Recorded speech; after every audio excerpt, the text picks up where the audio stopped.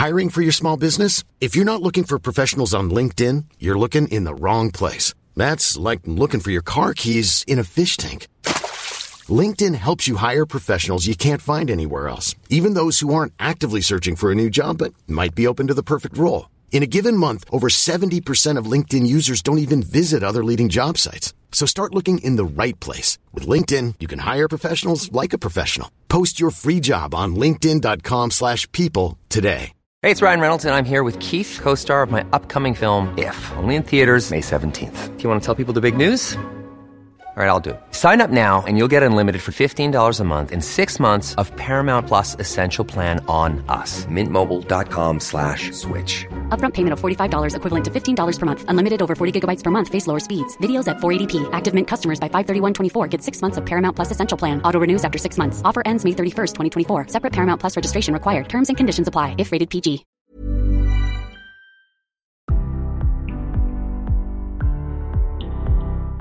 This is CMO Moves, the podcast that showcases the human side of game-changing leaders.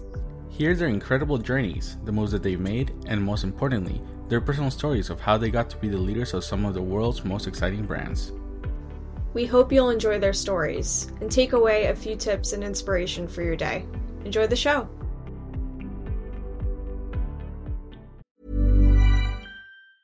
A lot can happen in 3 years, like a chatbot may be your new best friend. But what won't change? Needing health insurance. United Healthcare Tri-Term Medical Plans, underwritten by Golden Rule Insurance Company, offer flexible, budget-friendly coverage that lasts nearly 3 years in some states. Learn more at uh1.com. Wow. Nice. Yeah.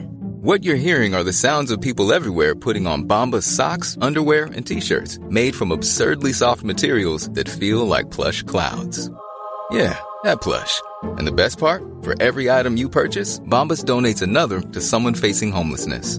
Bombas. Big comfort for everyone. Go to bombas.com/ACAST and use code ACAST for 20% off your first purchase. That's bombas.com/ACAST. Code ACAST.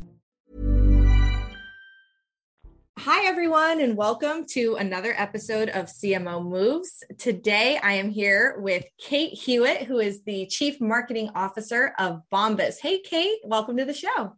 Hi, thank you so much for having me. I would say this is one of those episodes that's been a long time in the making because we've known Kate for quite a while on the Adweek side through her incredible work at Bombas as well as her dedication to our Executive Mentor Program. So I'm personally excited to get to know you a bit more, Kate, and I hope you're excited too. Thanks. I am. So I want to start with, of course, I have so many questions about your professional background, but I almost want to go further back and tell us a little bit about yourself, anything noteworthy in your upbringing that maybe folks don't really know about you. Yeah. Probably the biggest thing is that I'm the oldest of 5 kids, which teaches you a lot about getting comfortable with chaos and what you are able to control and not control. That was a pretty formative experience. I also got the opportunity to move around a bit as a kid. I grew up mostly in DC, but then my family relocated for my dad's job to Switzerland when I was in middle school and the first part of high school. And then when we returned to the US, we moved back to Boston. So I moved in 7th grade and 10th grade, which were pretty interesting moments to move. And I got to see some pretty different places. I'm sure. How long were you in Switzerland? We were there for 3 years. Wow. That's so cool. And are your siblings close? You're in New York, right? I'm in New York. And 3 of my siblings are in Boston and 1 is in New York as well. Very cool. Yeah. We actually had an interview recently for a coordinator position. And I'm happy to say that she accepted the job and she was telling us how she learned a lot from being a nanny. And I thought that was so unique. She brought that into the interview because she was telling us she didn't have a ton of experience. And she was saying, I've learned a lot from being a nanny of a 4-year-old and a 9-year-old. And here's what I learned. And we're like, yes, this is a good skill. Awesome. So then tell me a little bit about your journey to Bombas, because it's a very interesting Bombas, relatively newish brand compared to the grand scheme of things, but you've been there for how many years? Yeah, so I have a bit of a journey with Bombas, which is I was there full time for the first year that I was there. And then I got a pretty amazing opportunity to go to a scaling stage international startup, which, especially given the experience I mentioned in Switzerland, was pretty compelling. So I led the US expansion for a company called TransferWise. And while I did that, I continued to work with Bombas in a consulting role for 3.5 years because I loved the brand, the product, the mission, and the people. And was just really passionate about seeing Bombas continue to grow. And then about 3 years ago, I returned to Bombas full-time as CMO, but I've been closely involved with the company for, almost a decade at this point. Wow. So you are a true boomeranger. I think that's, yes. That's awesome. So what, I guess it's almost like what brought you there in the first place to Bombas, and then maybe what brought you back? And was it different? Yeah, the thing that brought me there in the first place and the thing that brought me back later were mostly the same, which is what I mentioned, loving the product, the mission, the people. I think the piece that wasn't as there when I was first there was that when I joined, it was the 4 founders and 1 other full-time employee. It was bootstrapped. So it was a very small budget, very small team. And I wasn't learning as much as I would have liked. I was doing basically the same work that I had done 4 years before when I was, first getting into marketing. I wasn't scared by what I was doing, if that makes any sense. And the TransferWise opportunity was really big and scary. And I genuinely did not know if I could do it. And so I felt like it was the right moment to push myself. And as it turns out, that experience at a scaling stage startup, now that Bombas is very much in that scaling stage, has been extremely valuable. It's helped me understand what of what's happening at Bombas is typical of a scaling stage startup, what's maybe not. It's a little bit like being able to see a map before you go somewhere versus if you're on Google, just going turn by turn. Having been in a different scaling stage startup, I have a little bit better of a sense of here are some of the issues that may emerge, and I can, help us avoid them. And when you first started with Bombas, or before you even took that role, were you seeking out to become CMO? Was that always on your radar? It wasn't. I've not generally been someone who's super motivated by title, and I actually fell into marketing by accident. So marketing is actually a second career for me. I spent the first 5 years of my career in finance. And when I moved from finance to tech, the first startup I worked for basically had a couple of engineers and 1 other non-technical person besides me. And because of my analytical background, the founders basically said, hey, we need somebody to do performance marketing. You understand math, basically. Would you be willing to try it? And I was excited to try it. And it turned out I really liked it. I loved the balance of the psychology and the analytics, and really being able to think about how kind of the art and science come together. And so I really enjoyed it and continued to grow in that path. And actually, when I first joined Bombas, when it was really small, just the 4 founders, they actually asked if I wanted a CMO title. And I was like, it's a 4-person startup. I think that just doesn't make sense. So I actually initially joined as VP of marketing. Interesting. Okay. Yeah. And that I saw your background. I think that's fascinating. I'll ask you a question in a little bit about just financial acumen, because that is such a big topic in the marketing community, and folks who don't come from a financial or analytical background, how they play that up a bit more. But before that, when we were talking earlier this week, Kate, you mentioned something around learning as a North Star. And I'd love to just dive into that a little bit and see how you view that. Yeah, I just absolutely love to learn. I would say throughout my career, learning has been one of the biggest things that I've focused on as a driver for how I make career decisions. At every point, one of the biggest things I've thought about in each transition moment is, what am I going to learn in this new role that helps me continue to grow and be a bigger contributor to wherever I'm at? And it's something that I do not just in those transitional moments. If you looked at the photos on my phone, you'd find hundreds of screenshots of ads, hundreds of screenshots of different, site e-commerce, obviously at the moment, hundreds of screenshots of different elements of e-commerce sites, hundreds of screenshots of really effective SMS marketing messages that I've gotten from other brands, or post-purchase email series, or responses from customer support teams. There's quite a lot to learn just from looking around, in addition to the more structured things that I do to learn, which is quite a lot of outreach to people I think are doing interesting stuff. I'm pretty shameless about reaching out to people on LinkedIn who I think are working on things that are interesting so I can learn how they're thinking about it. And I'm happy to share my experience in exchange for talking to them. And then quite a lot of reading as well. Business books, articles, there's some really amazing content on Substack. So kind of small moments of learning as well as more structured. That you kind of answered my next question. I was going to say, how do you prioritize it? Because I think a challenge for many is they want to be continuous learners, but you let your day job eat up all of your time, and then you don't leave any time to be curious. But your approach is more organic than that. You weave it in, your every day. Yep. I listened to a podcast a while back of a guy who had like a block on his calendar. I think it was like every Friday he had to email 3 people, and for him it was more specifically around networking. But I think for this kind of stuff, it's awesome to be able to do. I did a Reforge class last year that was phenomenal. It's a lot of time, really structured, but I think if you can, for me, if I can find ways to balance really chunky ways of learning like that with things that are a little bit more lightweight and more take advantage of curiosity and doing things that are a bit smaller, but doing them really regularly, that compounds over time. Is there a go-to or recommended resource you have in terms of learning about innovation? Like the things that are, there's like kind of the evergreen learning, but then there's what's trending, what's on the forefront, like any advice you have there? Yeah. Right now, probably like most marketers listening to this, I'm fascinated by TikTok and the way that storytelling is changing. I'm really fascinated by how people connect with brands on that platform, how they talk about their experience. That's one of the places I'm pretty interested in. Twitter, I think there's some really interesting stuff happening with DAOs in the more crypto space. So I think it's more just keeping my ears and eyes open for where is there starting to be some interesting things happening, and then letting myself be curious about it.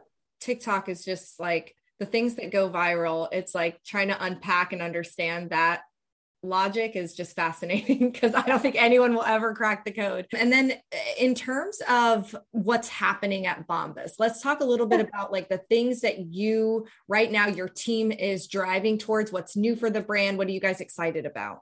Yeah.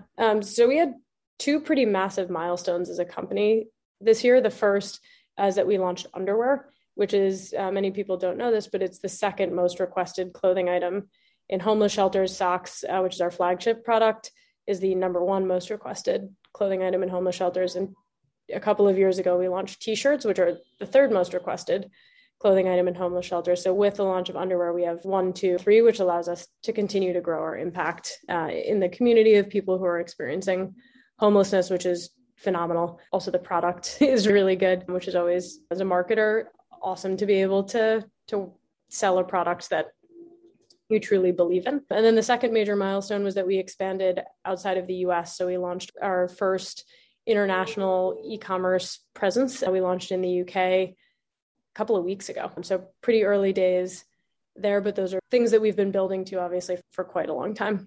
Oh, congrats. That's exciting. And then obviously with holidays coming up, Black Friday, all of that, I'm sure your team is just... Is that happening?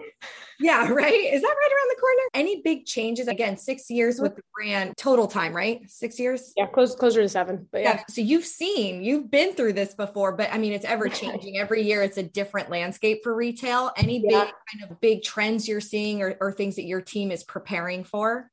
Yeah, the big one, obviously, that everyone's talking about is supply chain disruption. And I think last year that was also on the map. And last year, I would say there was quite a lot of talk in the marketing community and the e-commerce community around people are going to shop earlier. And actually, last year, we didn't really see that so much. This year, though, it is very clearly much bigger in the news. We're seeing, if you just go to any store right now in New York, there's a lot more stuff, a lot more sort of shelves that are empty or things that say sold out. And so it's interesting to see, one, that the supply chain impact is so much bigger. But second is we are really seeing this year that customers are starting to shift their shopping behavior. So when we look at our, Google search related terms for holiday related items, demand in the past 2 weeks looks more similar to 2 or 3 weeks out last year. So we are really seeing what appears to be a pull forward in customer demand. The second is we've varied our promotional strategy a little bit more this year. We've historically done one kind of longer sale around Black Friday, Cyber Monday. This year, based on feedback both from customers and some of our internal teams, we actually have our first promotion has already come and gone, which was last weekend, which was early access for our existing customers. Then we'll have a shorter sort of big Black Friday, Cyber Monday sale, and then 2 more promotional events through the end of the year. So a little bit more spacing them out to try to hit different groups of customers who shop a little bit differently throughout the period, which is a bit of a shift for us. Yeah. And you're so right. The number of emails I've already gotten from companies that I subscribe to with their Black Friday deals. I'm like, what? It's early. And you mentioned earlier on the performance side, when you first started with Bombas, that was a primary focus for you. And I know it is still today. Can we talk a little bit about the CMO balancing act of brand versus performance? It's obviously a big topic. It's never ending, and it's never going to be a one size fits all. So would love to get your perspective. Yeah, absolutely. So by way of background, my role at Bombas is actually Chief Marketing and Customer Officer. And it actually does not include brand or creative in its scope. We have 2 co-founders who basically own that part, the brand and creative piece, and they're phenomenal thought partners. And actually their leadership in brand and creative was a huge part of the draw for me to come to Bombas, because the performance marketing role I was in before was like very performance without really any exposure to brand. And so the opportunity to work with people who cared that much about brand and to use performance marketing to build a brand that customers really loved was one of the big draws for me in my role. The way that we think about brand and performance at Bombas is anything that we're doing on the performance marketing side really has to be on brand. Whereas I think in organizations I've been a part of in the past, they're quite separate. Obviously, higher in the funnel, like in a TV spot, you have a lot more room to tell more of a brand story. In a search ad, you only have so many characters. It's significantly harder. But the goal with all of our performance marketing budget is to have it perform, but also be as brand accretive as it can possibly be. And then similarly on the brand side, we try to look at it through a lens of, is this just something we want to do for the sake of doing it? Or is this something that we truly think is going to bring people in, get them more excited about the brand and what we're doing, and in particular, get them more excited about our mission and what we're doing. That's fascinating. I love that relationship you have with the founders. And it seems like you guys just play to each other's strengths very well, and that setup works for Bombas. And in terms of inspiration, back to that point, you did mention before that you lead a marketing breakfast and have for several years now. Tell me, I'm so interested and want to be invited. So tell me about that. We can definitely make you a special guest. So I mentioned that in my first marketing role, basically I was a finance person who showed up at a startup, and they basically said, given your skill set, can you work on marketing? I'd never done it before. And so I just cold outreached to people in New York City who were doing marketing in the D2C space. And basically, rather than asking them to talk to me one-on-one, I always like to show up to a networking conversation being able to offer something, not just to ask. And so what I came to was organizing a small group of people that I thought were doing, somewhat similar stuff, obviously non-competitive, and set up a breakfast. And then basically when we got to breakfast, it was anything anyone wanted to talk about was fair game, whether that was, how are you thinking about building an affiliate program? Or how do you think about brand versus performance? And how does that change over time? Or having this issue with XYZ vendor, do you have a different vendor that you prefer to work with? And it turned out to be great because I learned a lot, but also everyone else learned a lot from each other. And so now it's been going once a quarter. It started in 2010, so over a decade. And it's been really fun because a lot of the people in that breakfast, we've grown up together in marketing in what's been a really eventful past 10 years in our space. And it's really fun to have that kind of cohort of peers. Yeah, absolutely. And speaking of learning from peers, I know you're also somebody who in our executive mentor program has not only been a mentee, but also a mentor, which is also pretty cool and unique. You've seen both sides of it. So tell me a little bit about what your experience has been like. Yeah, the Adweek program has been awesome. I mentioned part of the joy of the breakfast is the peer community. And I think one of the more overlooked benefits of the Adweek mentorship program is that peer community. So I have a ton of friends from my experience just being in that peer cohort. And then my mentor, I think technically we were supposed to meet a couple of times. We continue to meet regularly. And he's somebody that I ping on a pretty regular basis with, hey, XYZ is happening. How would you think about an issue like this or an opportunity like this? So Jeff, has been amazing. And then it was quite scary because it's quite a high bar going in the other direction. So it was a bit intimidating, to be honest, to be a mentor. But my mentee is amazing and is in a completely different space in marketing than I am. And so I've learned, quite a lot from her as well. And hopefully she from me, but. That's awesome. And who's your mentor? Jeff? Is it Jeff? Jeff Jones. Jeff Jones. Awesome. Very cool. Very cool. And obviously a big focus of our mentor program is we have a huge DEI component where we're really trying to change the face of the C-suite and really continue growing that pipeline of talent. Mm-hmm. And so I think it was after the first year you participated, you started a really cool initiative called Pay It Forward. Yeah. So Pay It Forward was intended to help Black professionals connect with people in the marketing and tech spaces. And it came out, I talked a little bit earlier about how much I just do cold outreach networking, but I also find I get quite a lot of inbound networking, but it's through people who went to the college I went to or who are family friends. And I think in the last couple of years, it's become just clearer and clearer to me quite how much privilege I have. And I wanted to make sure that as I thought about who I was talking to, that I wasn't just helping people who already had quite a lot of privilege. And the goal of Pay It Forward was to create an open list of, it ended up being several thousand people working in tech and marketing that basically raised their hands and said, we're available as networking opportunities for Black professionals looking to learn more about this space, whether that's a founder who is starting something and needs to learn more about PR because maybe that's not their background, to there were folks who are in college, to mid-career professionals who are thinking about what's my next move. And you've just built up quite a community in and of itself there. So that's amazing in addition to your marketing breakfast.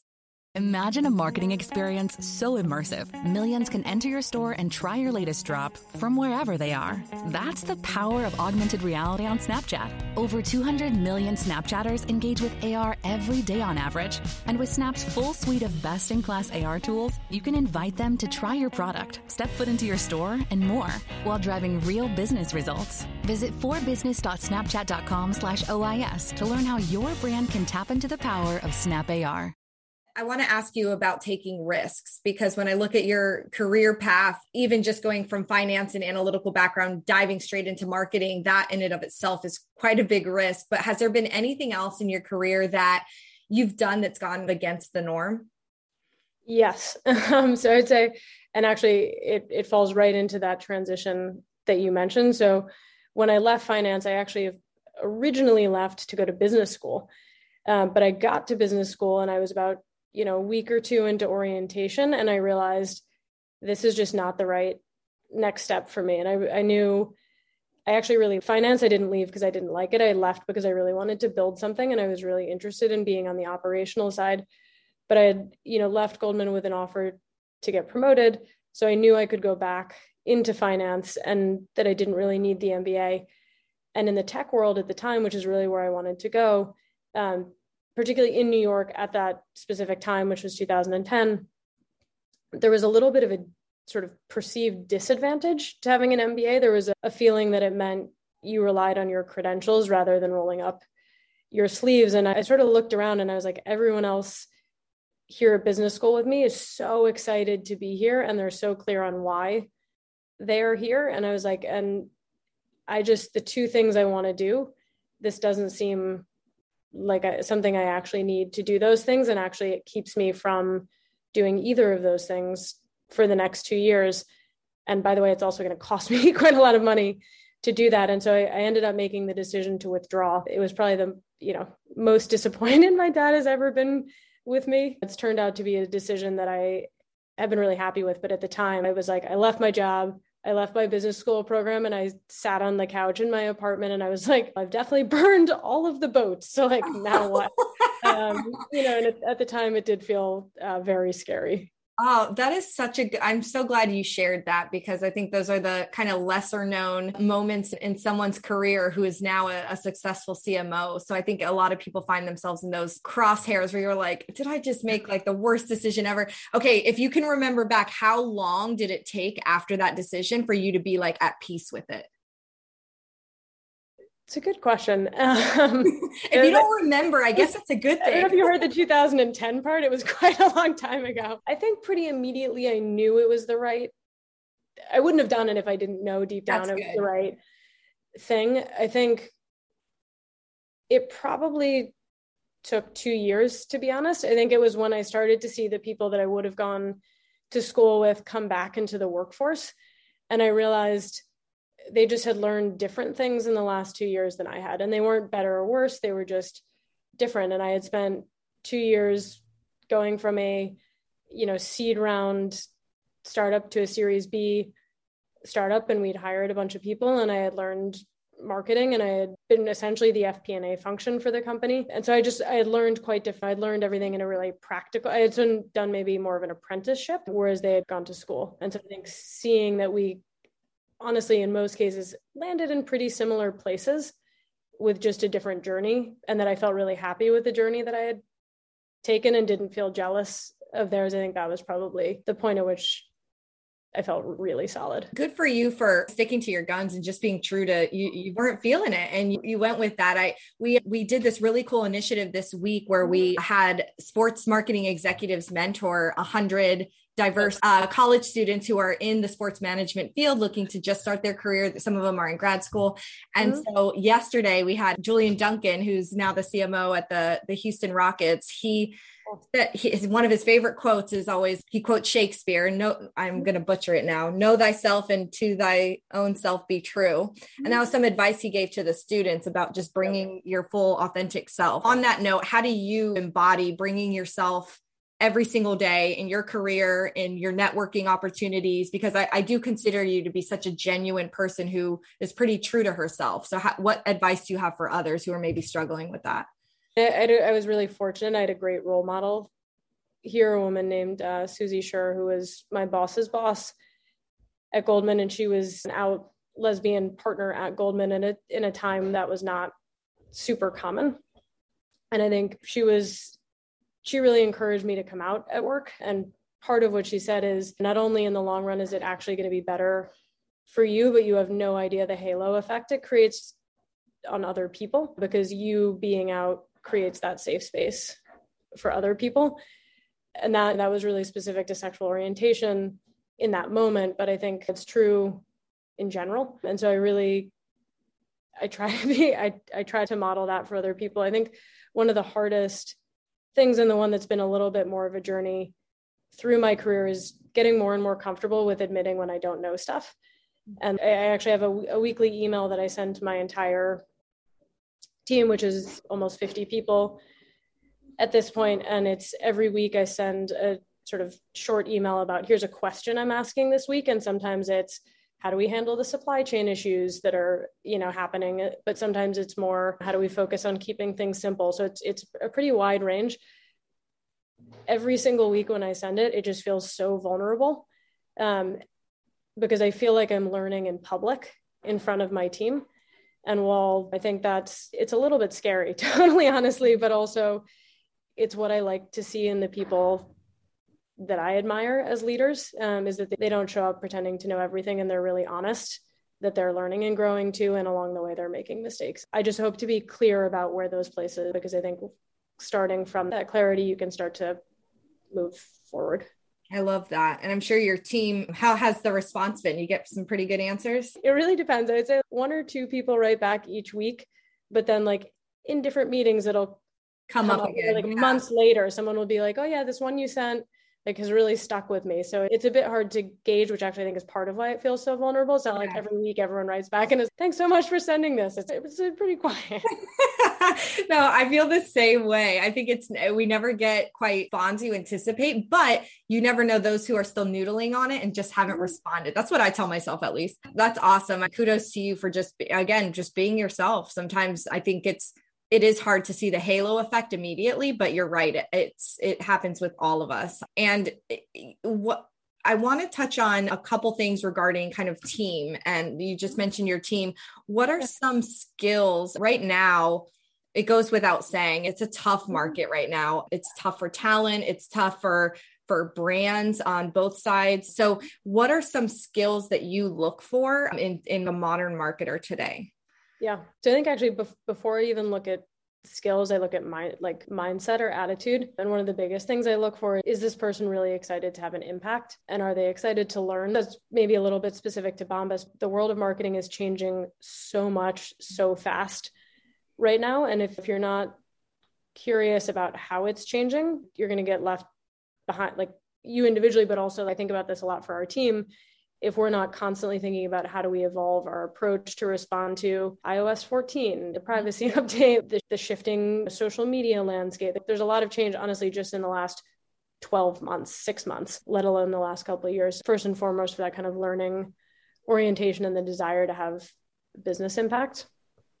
In terms of the critical skills, I think one that I really probably underappreciated for quite a long time in my own career is the ability to understand financial models and unit economics of the business. Again, this is a little more specific to D2C. Finance has been an absolutely critical stakeholder partner for us. And I think the ability to speak the finance team's language and to really have a really clear conversation around the trade-offs between growth and profitability and contextualizing what we're doing on the marketing side in terms of the broader business financials is quite helpful. And then the ability to look at data, but also not get lost in the data. Something that I've talked about a little bit actually in the marketing breakfast group is given the data orientation in marketing at the moment, sometimes you get folks who are so good at data, but then they get overly fixated on this is what the data is showing. But if you ask them to say, okay, so how do you connect that with your understanding of the customer journey or like where the customer is from a mindset perspective, at this moment in time, it's a bit harder for them to connect that. So I think that ability to look at data, understand data, but also gut check it, make sure it makes sense in a broader context is pretty important as well. What about those who don't have a financial background? I think it's a topic with marketers that I think for some can be really a cause of them feeling self-conscious. Maybe they're not as well versed. What would you recommend for those folks on how they can maybe build their financial acumen or even just hold a conversation with the CFO in a way that they show their authority? Yeah, to me, it depends a little bit on the organizational culture. I've generally found if you ask people to explain something to you, they're pretty excited that you're interested in their work. So something I have, asked folks on my team to do is, hey, sit with our FP&A team and have them walk you through how our financial model works. Spend an hour with them, ask a bunch of questions, but the better you understand that, the more impactful you'll be able to be. I love that. Just ask. But again, asking, I think it is sometimes half the battle. We just all need to be humble about what we don't know. And that's okay. Yeah. That's awesome. In terms of your team, you've gone from how many to, did I hear 40 now? Almost 50. Yeah. Holy cow. That's huge. So how do the question where, on everybody's mind, like virtual right now, hybrid, whatever it is, how do you guys stay engaged? How do you as a team, and it maybe doesn't necessarily have to always come from you, but is there anything you could share that your team is doing that's helping everybody stay engaged and in touch with each other? Yeah. It's a really good question. So I mentioned the Friday email. That's more about keeping connectivity across the org, which giving people some common touch points. Mm-hmm. I think the biggest couple things that I'm trying to focus on with keeping my team engaged are, one, making sure we're really focused and clear about what are the things we're trying to do. Because I think where you start to get a little bit more disconnected and isolated is if people feel like they're the only one working on something, or they're working on it and other people are either not working on it with them or worse, are working on things that are maybe at odds. And so really trying to reinforce, here's what we're doing. Here's the broader business context of why. Here's how your team plugs into it. And that's something that the bigger we get becomes more and more important. And then I think also reinforcing that working effectively with other teams is actually among the more critical parts of the job, particularly as you get more senior, but the more you're able to work with cross-functional peers, one, it's really fun. Like you get to learn from other people, but there's something really enjoyable and engaging about working with somebody else on a shared problem or opportunity. So that's pretty big. And then the third, again, pretty simple, but just asking. Right now I'm going through a process where I'm asking everyone on my team, essentially 2 years from now, you're looking back and the last 2 years have been the best of your entire career. What's happened to make that true? Which is intended to get at what would you feel really proud of in 2 years? What are you excited to learn? How do you want to grow? And I think really getting clearer on what everyone is interested in also really helps me connect them with peers or mentors within the organization who are able to support them in that kind of growth. That's awesome. I love that. And just that simple notion of, I feel like silos are already a bad thing that we all struggle with. And then you add the virtual, like not seeing each other in person to the mix. Silos, it's gotten pretty bad. So I think just addressing that like you're doing is really important. Yeah. And before we get to our fun question at the end, which I'm so excited about, because true story, Kate did not know how she knows the question. Everybody knows the question. She's listened to this podcast enough, but she genuinely did not know what she's going to say. So now I'm like super excited for what she comes up with. But on a more kind of serious note, I'd love to know as a CMO, what keeps you up at night right now? And I think it's probably two things. One is just how rapidly the landscape is evolving and making sure that we're on top of those changes and ideally ahead of those changes. So are we adapting fast enough to respond to the changes in customer behavior and expectations? And the second is a little bit of what we touched on before, which is it's an incredibly competitive talent market. How do I make sure that I'm attracting and retaining really phenomenal talent? And also, how do I make sure that the people that are on my team are really thriving in their roles, both in terms of, are they happy and are they having the impact that they're most able to have? Because I think there's fewer things as demotivating as feeling like you're being underutilized, or that the things you're great at sort of aren't having the impact that they could be. I love that. I think I'm going to take your advice on that last part of asking what would make, how did you say it? The 2 years from now, what would make the past 2 years best time of your career? That's awesome. All right, my friend. So if time and money were no object, you had all of it in the world, what would you be if not a CMO? I'm really fortunate. I love my job. So it's hard to not say just like more of the same. I think I would love, and maybe this is overreacting to the pandemic, I'd love to do something that's not on screen so much. So like teaching or like woodworking or community organizing, something that's a lot more about being physically present and engaged in that. Right. Which, again, I think is maybe an overreaction to so much Zoom. Not at all. I don't think it's an overreaction at all. I think it's spot on. I think we all have deep down a desire to do something with our hands or something like more, I think that the local community impact sometimes is overlooked because we can have so much scale and reach virtually. Yeah. It's great, but at the same time, it's really nice and fulfilling to do something a bit closer to home. All right, Kate. Well, thank you so much for being on the show. I hope you had fun, and see, it wasn't that scary at all. I told Kate, I get nervous every time I record because I ramble, and I'm still learning how to do podcasts. So thank you everybody for listening. You guys rock. We literally have the best audience ever. The community always follows up with takeaways and things they learn from the show. I hope everybody learned a lot from Kate today. I know I definitely did, and we'll see you soon, Kate. Thanks again for being on. Thanks so much. Thank you so much for tuning in today, and we hope you enjoyed the show. If you did, we'd love your help in sharing CMO Moves with one of your friends or colleagues. And please also be sure to subscribe on Spotify, Apple Podcasts, or wherever you listen. Better yet, leave us a review while you're at it. Thanks again, and we'll see you next time.